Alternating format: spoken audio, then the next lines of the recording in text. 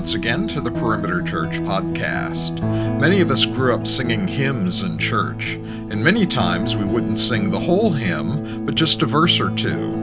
With the gospel, though, we need to sing the full song. Lead teacher Jeff Norris continues the series A Season of Anticipation with this sermon entitled Embrace the Way, which covers Matthew chapter 28, verses 18 to 20. For more information and to watch or hear other messages, please visit our website at perimeter.org. Thank you for joining us today. Father, thanks for this time together, Lord, and thank you for the great, great privilege to gather together, to open your word, and to hear from you. And so, Lord, we pray and ask that you would bless the reading and the teaching of your word, and that you would soften our hearts. Lord, would you convict us for those of us who need to be convicted? Would you encourage for those that need to be encouraged? But most of all, Father, would you draw us near to you and show us our great need for you, Jesus? So, Holy Spirit, come and do what only you can in our hearts, and for your glory, we pray. And in Jesus' name, amen. If you've been with us, you know that we've been in a series here for the month of December through this Advent season. And we're finishing that up today, and then we'll hit on it a little more on Tuesday. But a great time for us to consider what does it mean to be in Advent, to be in the Advent season. And Advent comes from the Latin meaning coming, that there is something or someone great coming. And so for us as Christians, we have to remember that that's Advent for the first coming of Christ, that God's people were awaiting for a very long time for the Messiah to come, for Christ to come, but that we are in a time of waiting now. And we even opened our service with it this morning in here in the sanctuary of just this song talking about this season of winter, if you will, but we are waiting because we know the promises of God and the promise of Jesus that he will come again. And so for believers in Jesus, we're always in Advent season, not just as we think about his first coming, but as we think daily in the daily life of a believer, the hope, the great joy that he is going to come again. And this time, he's not coming to take the sword, so to speak, as he did the first time for our sins, but the second time he's coming wielding the sword. Coming in a day of judgment, which will be a glorious day for those who know him, and a day of great, great pain and sorrow for those that don't. But he will be coming as the triumphant king when he comes again. And so a lot of this series has been actually hopefully getting us to think more in that direction. We felt as a team, we already do a good job, for the most part, this time of year of looking back. But we do a somewhat poor job, probably, of looking forward. The language we've been using is remember back to his first coming and all the implications that are coming with that, or that have come with that in terms of forgiveness of sin, renewing of heart, the joy of knowing God in Christ now, receiving his Holy Spirit, walking in newness of life, all the things that come with his first coming, but then also remembering forward, which is an interesting phrase, but what we're saying is to remember what he said about what he will do and that he will come again. And with that, all the implications that this already not yet kingdom of God that we're in now, where we still experience despair and the effects of sin upon this world and upon our bodies and upon this life, will be completely done away with. And all things will be made new, and all sad things will come untrue.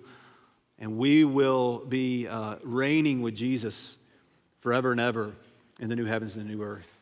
And so we look to that day in this Advent season as well. And so as a part of this series, we've been talking about things about awaiting that day. We've been talking about preparing the way for that day as we think of the teachings of John the Baptist. Today, I want us to consider, what does it look like to embrace the way, Christ's way? And as we do that, I want to just kind of intro it with saying this. I don't have to convince you that there are a lot of emotions and feelings that are natural to the human experience. We naturally feel happiness, sadness, grief, joy, sorrow, nervousness, elation, excitement, fear, so on and so forth. These are natural emotions to the human experience. But what I want to dig into just a little bit is the reality that with each of those emotions come longings that are birthed out of those emotions. And for example, if you take elation or take excitement, you go to, let's say you love Six Flags. You love roller coasters, and so you spend a day at the park riding roller coasters, and you love it, but there's a longing that comes out of an experience like that, where you feel the adrenaline all day, you feel the elation and the excitement all day, but that longing is birthed when you're leaving that parking lot. And it's a longing for, I want to do that again. I hate that ended. When do I get to come back? So there's a longing that is birthed out of that emotion. There's longings that are birthed out of every emotion. And the one that I want to zoom in this morning on is fear. What's birthed out of fear? There's a lot of things that are birthed out of fear. But there's three in particular longings of the human heart that I want us to think about this morning. The first one is, and they're all in question form. The first one is, what do I do? What do I do? There's this sense of longing that comes with fear of a lot of times just not knowing what to do or maybe where to go. Second question, and I'll give more around these in just a moment, but the second question is, will I be alone? Am I alone? Is anybody going to be with me? Is anybody with me? These are questions that are birthed out of fear. The third one I want us to think about is, where is my security? Am I going to feel safe? Am I safe? Is my sense of security that I had at one point coming back? These are all things that just naturally come out of the common human experience and emotion of fear. And it starts at the earliest of ages. I want you to think about if you're a young parent, when you drop your kid off at the nursery, even in our downtown nursery area, if you have a child that just does not want to go, what is it that if they could articulate it, what would they be articulating? As you hand them to a stranger in their minds, they're going, what do I do? What is this about? What am I about to do here? They're thinking, am I alone? Are you giving me away? Do I no longer know what's happening here in terms of who's with me? And am I going to be alone in this room and I don't know any of these people? And then the third one is, when are you coming back? Am I going to feel safe again? Am I going to feel a sense of security in your arms? It's the first day of school. It's moving to a new town or moving to a new school. It's taking the new job. It's trying to start over after a divorce. It's after the loss of a loved one, a husband, a father, a mother, a wife, maybe even a child. It's all that comes with fear, and the core questions that come with that are, what do I do? Am I alone? And will I be safe? Where is my security? You think about, for those of you that have had children, is that not exactly what you feel when you have your first child? What do we do? Are we alone in this? I feel alone. Is anybody going to help us? And am I ever going to feel secure as a parent? I've been a parent now for 15 years.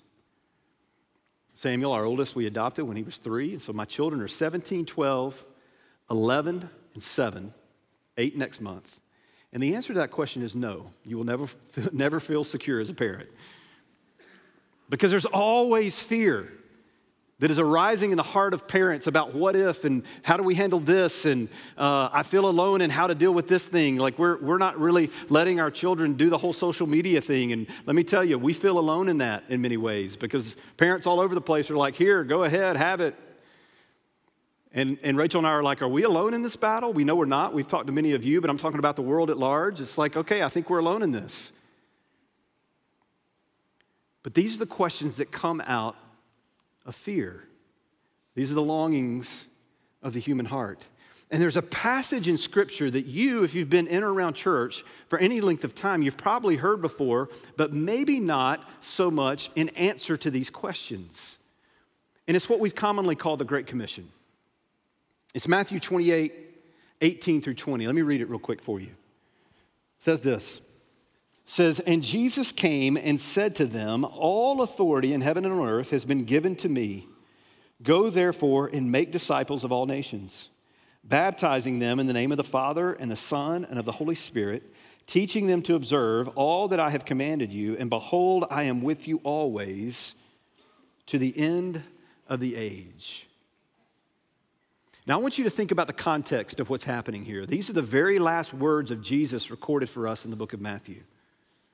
So in other words, this is what, in the other Gospels as well, this is what Jesus says just before he ascends back into heaven, which means these are what he wants them hearing last. The last thing I want you hearing is this, and he says these words. And with that, we have to think about what was the context for these disciples. And I want you to think about what were they possibly feeling? What were they most likely feeling? And I want to propose to you, they were fearful. I would imagine that I would be incredibly fearful because we have to go back even further back in the story to remember what was true of these disciples as they were waiting for the Messiah to come, the first advent, the first coming of Christ. Well, they were expecting, and we've talked about this in this series, but they were expecting a Messiah who would come, who would show up ready to take over militarily, politically, to go into to Rome and overthrow the Roman Empire and to give Israel back their kingdom that they haven't had in over half a millennia. And they were longing for the days of great flourishing like they had under the kingdom of David and Solomon, when the kingdom was united and when they were rich and when they were powerful and they were conquering all the nations around them. But there had been a long season where that wasn't happening. So what they were longing for was a Savior who they had misunderstood would come the first time to do just that. Jesus shows up on the scene and he's not doing those things. He's actually not coming as a conquering king. He is a king, but he's coming as a suffering servant. He's talking things about, I'm going to die. He told them several times over and over again. He said, the Son of Man will be crucified, and then on the third day he will raise again. And they're going, what? We don't have categories for that. Peter at one point even rebukes him and says, Jesus, this must not happen with you. And Jesus rebukes him back and says, get behind me, Satan. And don't you know, Peter was like, whoa, hold up. When did I become Satan here? I just didn't want you to die. And he says, you don't have the things of God in mind, but the things of man. You don't understand why I'm coming. I'm not coming to rescue you from what's out there oppressing you. I'm coming to rescue you from what's inside of you that's oppressing you. Sin, your own heart. What you need more than deliverance from the Romans is deliverance from the oppression of sin that has separated you from God himself. And this is the message that Jesus came with. Those who want to be first must first be last. He came to give his life as a ransom for many, and they did not understand it. So much so that when he did go to the cross, they all left him. And they're cowering in the upper room, not knowing where he is or what's happening. And then he's raised from the dead, and they don't know what to think, but they're elated because they're thinking, okay, I think things are starting to make sense a little bit. But remember, they don't have the empowering indwelling of the Holy Spirit yet. The Holy Spirit, Jesus, remember, he says, before I go, this is John chapter 14, he says, before I go, it is better for you that I go, because when I go, you will receive the helper, capital H, Holy Spirit. That happens in Acts chapter 2 on the day of Pentecost, when the Holy Spirit is birthed out into the hearts of people, meaning that now they are illuminated of understanding and power to understand what all this is about and what God has been up to from the very beginning, and that there's two comings, not one. And he's come once and he's going to come again. And all this begins to make sense, but not yet. So here we are. Here we are. Jesus is resurrected, and now he's leaving again. He's getting ready to ascend to the Father. And don't you know they're fearful? They're thinking, okay, hold on. We thought we had lost you, and then we got you back, and now we're losing you again. What do we do? What are we supposed to do, Jesus? Are we going to be alone? Are you coming back as our sense of security, which is you and with us? Is this going to happen again? And it's in that context that Jesus speaks these words. And he answers that first question. What do we do with this? Verses 18 through 20. The very first part of 20, let me read it again. He says, all authority in heaven and on earth has been given to me. Go therefore and make disciples of all nations, baptizing them in the name of the Father and of the Son and of the Holy Spirit, teaching them to observe all that I have commanded you. Here's what he says. You want to know what to do? Regardless of your calling in terms of occupation, regardless of your roles in life, whether it be mother, wife, husband, father, widow, orphan, whoever you are, wherever God has you, here's what you are to do. You are to embrace my way. So we embrace his way. We embrace his way. Why? Because he's king. Jesus is king, and if he is king, that means that we submit to his lordship. The two ways that we embrace his way is we live under his loving lordship and we take up his mission. You know, you hear that word lordship, and for me, I don't know if you're like me, I don't know, but I typically kind of have this image in my mind of Middle Ages, feudal lordship, where there's just some guy in knight's armor demanding that people bow to him. That's not the lordship that I want you to picture here. This is a benevolent, kind, good, compassionate, gracious, merciful, loving lordship of Jesus, where he is wooing us into himself, causing us to see with new eyes of faith his glory and his beauty.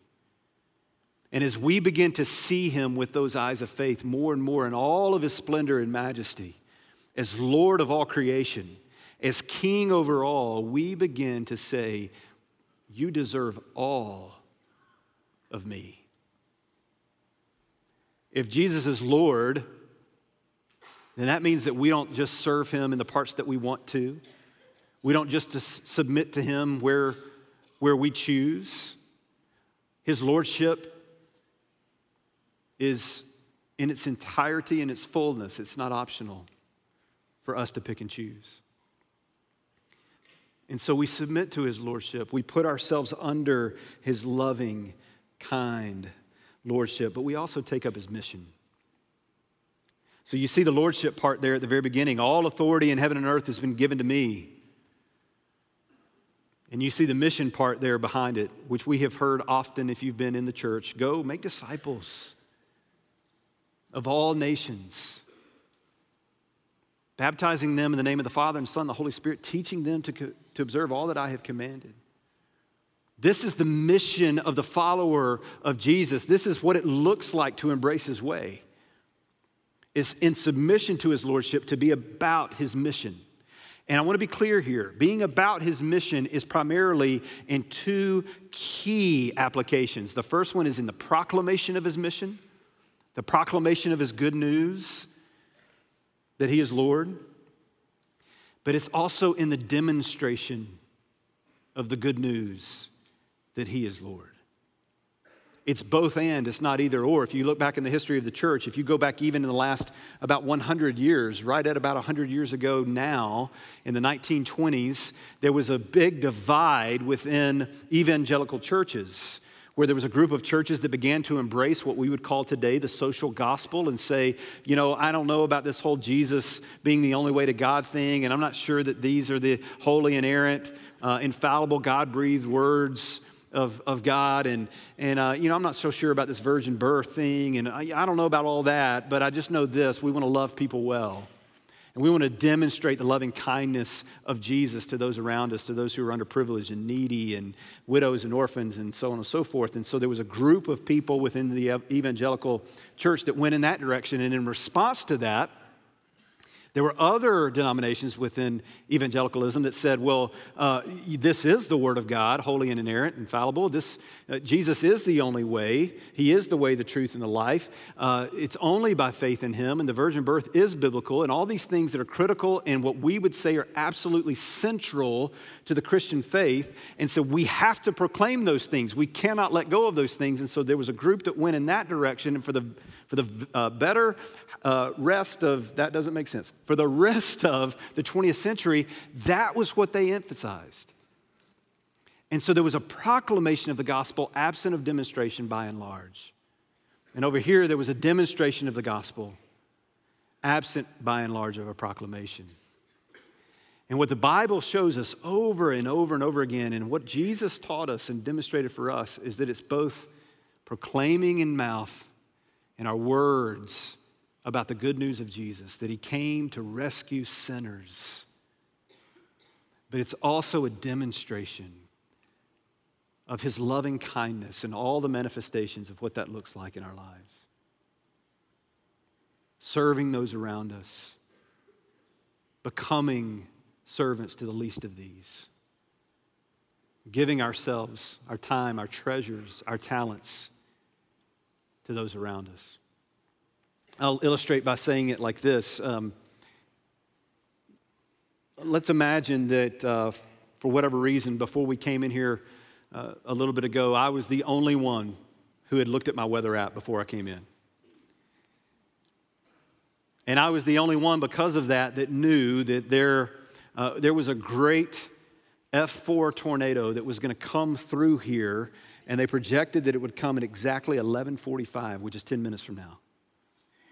And I knew that the path that they were projecting was straight through the campus of Perimeter Church. And so knowing that and being the only one in this room that knows that, what if I just in about 2 minutes stopped preaching and walked out? You would go, what just happened? That was weird. I guess he had to go to the bathroom. Like, what's going on? Now listen, I have demonstrated for you what you should do. What would be wise and good for you to do according to what I know. But I didn't tell you anything, so you don't know. You don't know what it's all about. You just think he's weird. What if, on the other hand, I told you, hey guys, listen, I don't know if any of you saw this. I suspect that you didn't, but I saw that there's a tornado coming in 10 minutes. Here's what's going to happen. I'm going to walk out that door, and I would suggest that you follow me, and we'll go downstairs, make sure that we're in the safest place that we can be. And so just know that. And then I keep preaching. And I don't leave. You'd go, was he lying? That was weird. It just didn't go with what he said. But if I proclaim to you there's this tornado coming, and I demonstrated by walking out, you would understand why I was doing what I was doing, and you would follow. This is what God is calling us to do to a lost and dying world living in the darkness of unbelief, to where we proclaim the good news of Jesus, the light of his gospel into their lives, and we demonstrate his love to them as we proclaim in such a way where the two are married and people say, oh my, I long for that. It's not just service, and it's not just preaching. It's proclaiming and demonstrating the good news of Jesus. That's what it looks like to take up his mission, to be under his loving lordship. But you know, they were probably asking that second question too. Are we going to be alone, Lord? Okay, so you're ascending to the Father. Are we? Okay, what do we do? But then, are we just here without you? And he tells them there at the very end, right there tucked in the middle of verse 20, he says, and behold, I am with you always. So in response to this fear that we all experience, this longing of the human heart, he says, rest in my presence. And so we rest in his presence. I've alluded to it already that when he ascended into heaven, not long thereafter, he gave his Holy Spirit to reside within every believing heart, to where you and I have the Spirit of Christ with us. His presence is with us. If you believe and follow Christ, the Spirit of Jesus, the Holy Spirit of God dwells within you. And Jesus tells us that is better. That is better than if I were with you physically. Do you believe that? We rest in his presence. When we think about the struggle it is to embrace his way in proclaiming and demonstrating his mission, two things that are great obstacles for us. The first one is fear that I've already spoken to. The other is arrogance. Many of us, if not all of us, fall in one way or the other. One of the reasons many of us don't proclaim the gospel to others around us and demonstrate his love to others around us is because we're fearful. We're fearful of what would that look like in terms of how people would respond to me. Would people reject me? Would family members think I was crazy? How would I be received? What would happen to my reputation? What are things I'm fearful of? Maybe the ways in which my life would change. Does that mean that I need to stop doing some of the things that I'm doing? And so there's great fear. Others of us lean towards arrogance and pride. The struggle that we have that because we do know the truth of who Jesus is, in a weird way that's kind of confusing to me, we end up becoming arrogant to where we actually belittle those for not believing. I have seen far too many interactions on social media of people who know a lot about theology but don't treat others with anything remotely close to the kindness of Jesus. That make others feel stupid and left out because they don't believe like we do. And so here's the message of resting in his presence as it pertains to fear and arrogance. As it pertains to fear, we see over and over again that his presence makes us bold as lions. That he gives us his boldness, he gives us his courage, he gives us his strength. He empowers us with his spirit to say and do things that we normally wouldn't say and do in a way that is attractive and winsome to those around us. But as it pertains to arrogance and pride, he makes us meek and humble as lambs. He begins to soften hardened hearts that have grown over the years with knowledge that puffs up, but not with sensitivity and kindness towards those around us. And when we rest in the presence of God, when we rest firmly in the presence of God, taking up his mission, submitting to his lordship, then what we begin to see as his presence takes more and more control of our lives, we become people where fear dissipates and arrogance disappears. And we become a church that engages those around us in such a way to where we are living out faithfully, not perfectly, but faithfully what Jesus is saying here. And with that third question, don't you know they're wondering, when are you coming back? Will we ever have you with us again? Where is our sense of security? And he says there at the very end, he says, "Lo, I'm with you always, even to the end of the age," which we know to understand and interpret as until I come back.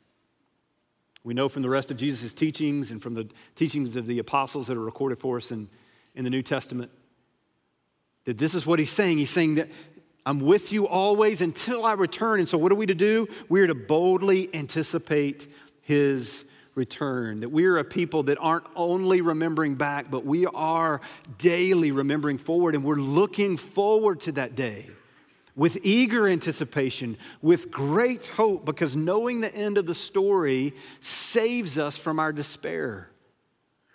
Knowing the end of the story gives us eternal significance in every moment that we have, even now. What we learn from Jesus over and over and over again is that he's not only a God who came to save us from our sins, as beautiful as that is, but he is a God who enters into and answers and speaks to every longing that we have. And one of the greatest longings that we have is for all things to be made new, to serve under someone who will make all things right.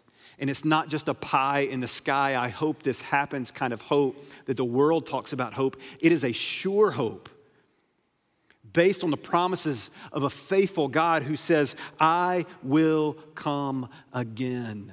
And so his returning, what's going to happen, has every impact on today of how we live in our daily lives. In fact, I would be so bold as to say this: I am not sure that I would believe in Christianity if I didn't know he was returning. Would you?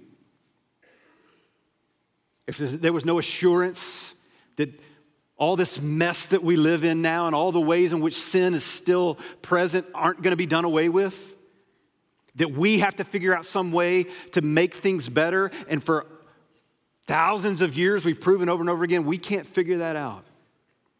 We make it worse, but there's one who is coming, who will make all things new. There's one who is coming under his benevolent and good reign. We will reign with him forevermore. And there will be no more sin, and there will be no more sadness. I want to show you something. There's a lot of modern worship songs that I love. But I think we're missing the mark on something critically important in the way that we worship through song, that the writers of hymns got. They got it over and over and over again. In songs that we have now sung for centuries, if you go back and look, it's always in there. And you know what it is? There's always a stanza talking about when he comes and we're with him in the new heavens and the new earth. Every time. I mean, listen to some of these. Some of the ones that we sing often. The more famous ones, Come Thou Fount. In the fourth stanza of Come Thou Fount, and I found this to be remarkably interesting. In the fourth stanza of Come Thou Fount of Every Blessing, this is the verse I don't mean just we Perimeter, I mean like the church in America, we don't sing it. I don't know at what point we just went, yeah, let's not do that one.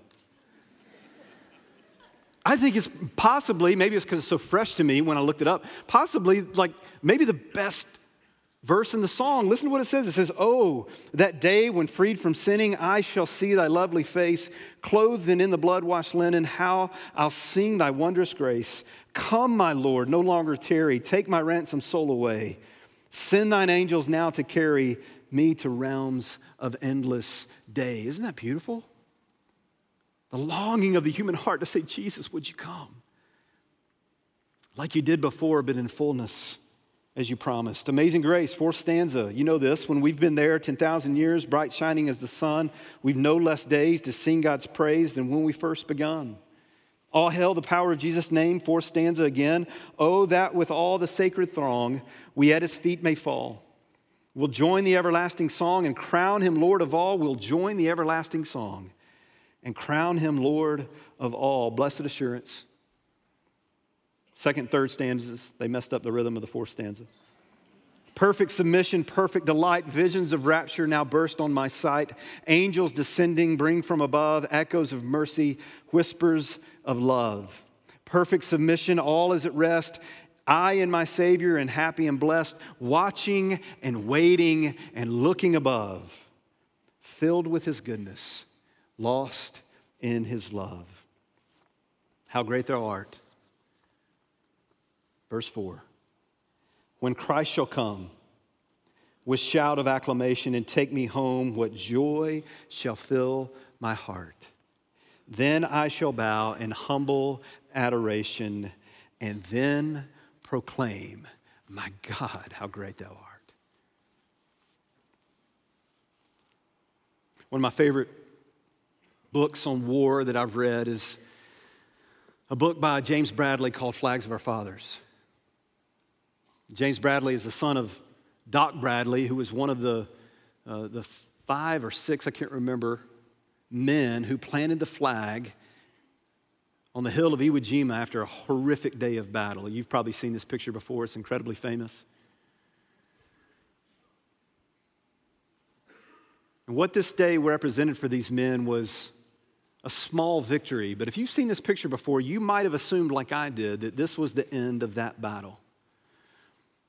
That we had stormed the shores much like Normandy in the European campaign. And the Americans had stormed the shores and won the battle, and it was on to the next one. But actually, this was just the beginning. This was the end of the first day of battle where they had conquered one hill that was seemingly at times impossible as the enemy troops were all entrenched and barricaded up within that hill. And so this shot was just snapped, caught it in a blink of an eye, and it became a worldwide famous shot. But what ensued after that was 30 more days of even more horrific, despairing warfare. And as James Bradley tells many of the stories that happened on those 30 days, there were many of these soldiers who, if they were fortunate enough to continue living and fighting in this battle, they were losing hope by the day, and they were entering into despair. And the despair was centered around, will this ever end, and will we win? Will we be the victors? You know what was compelling them to continue fighting? They were compelled by something that they didn't see in the past, and they were compelled by something that they haven't yet seen and not sure if it would come. What they were compelled by in the past is certainly the belief in the Constitution of America that this is how we want to be governing as a country, and for the people of the world, all that comes with that. But they were also motivated and compelled by the reality of Pearl Harbor, what happened on December 7th, 1941, and that drew America into the war. And these kind of things were compelling them in battle, but what was probably most compelling them was there's hope that this will one day end, but I just don't know. But they kept fighting. Now, here's what I want you to hear this morning. We have something so much greater. We're able to look back and we're able to see something that we didn't see in person, but that we know that happened and that we feel the effects of today. The reality of a risen Savior who came to rescue sinners, but his work is in the process of being completed. And on that day, his kingdom will come in full, but we don't have to despair as those with no hope.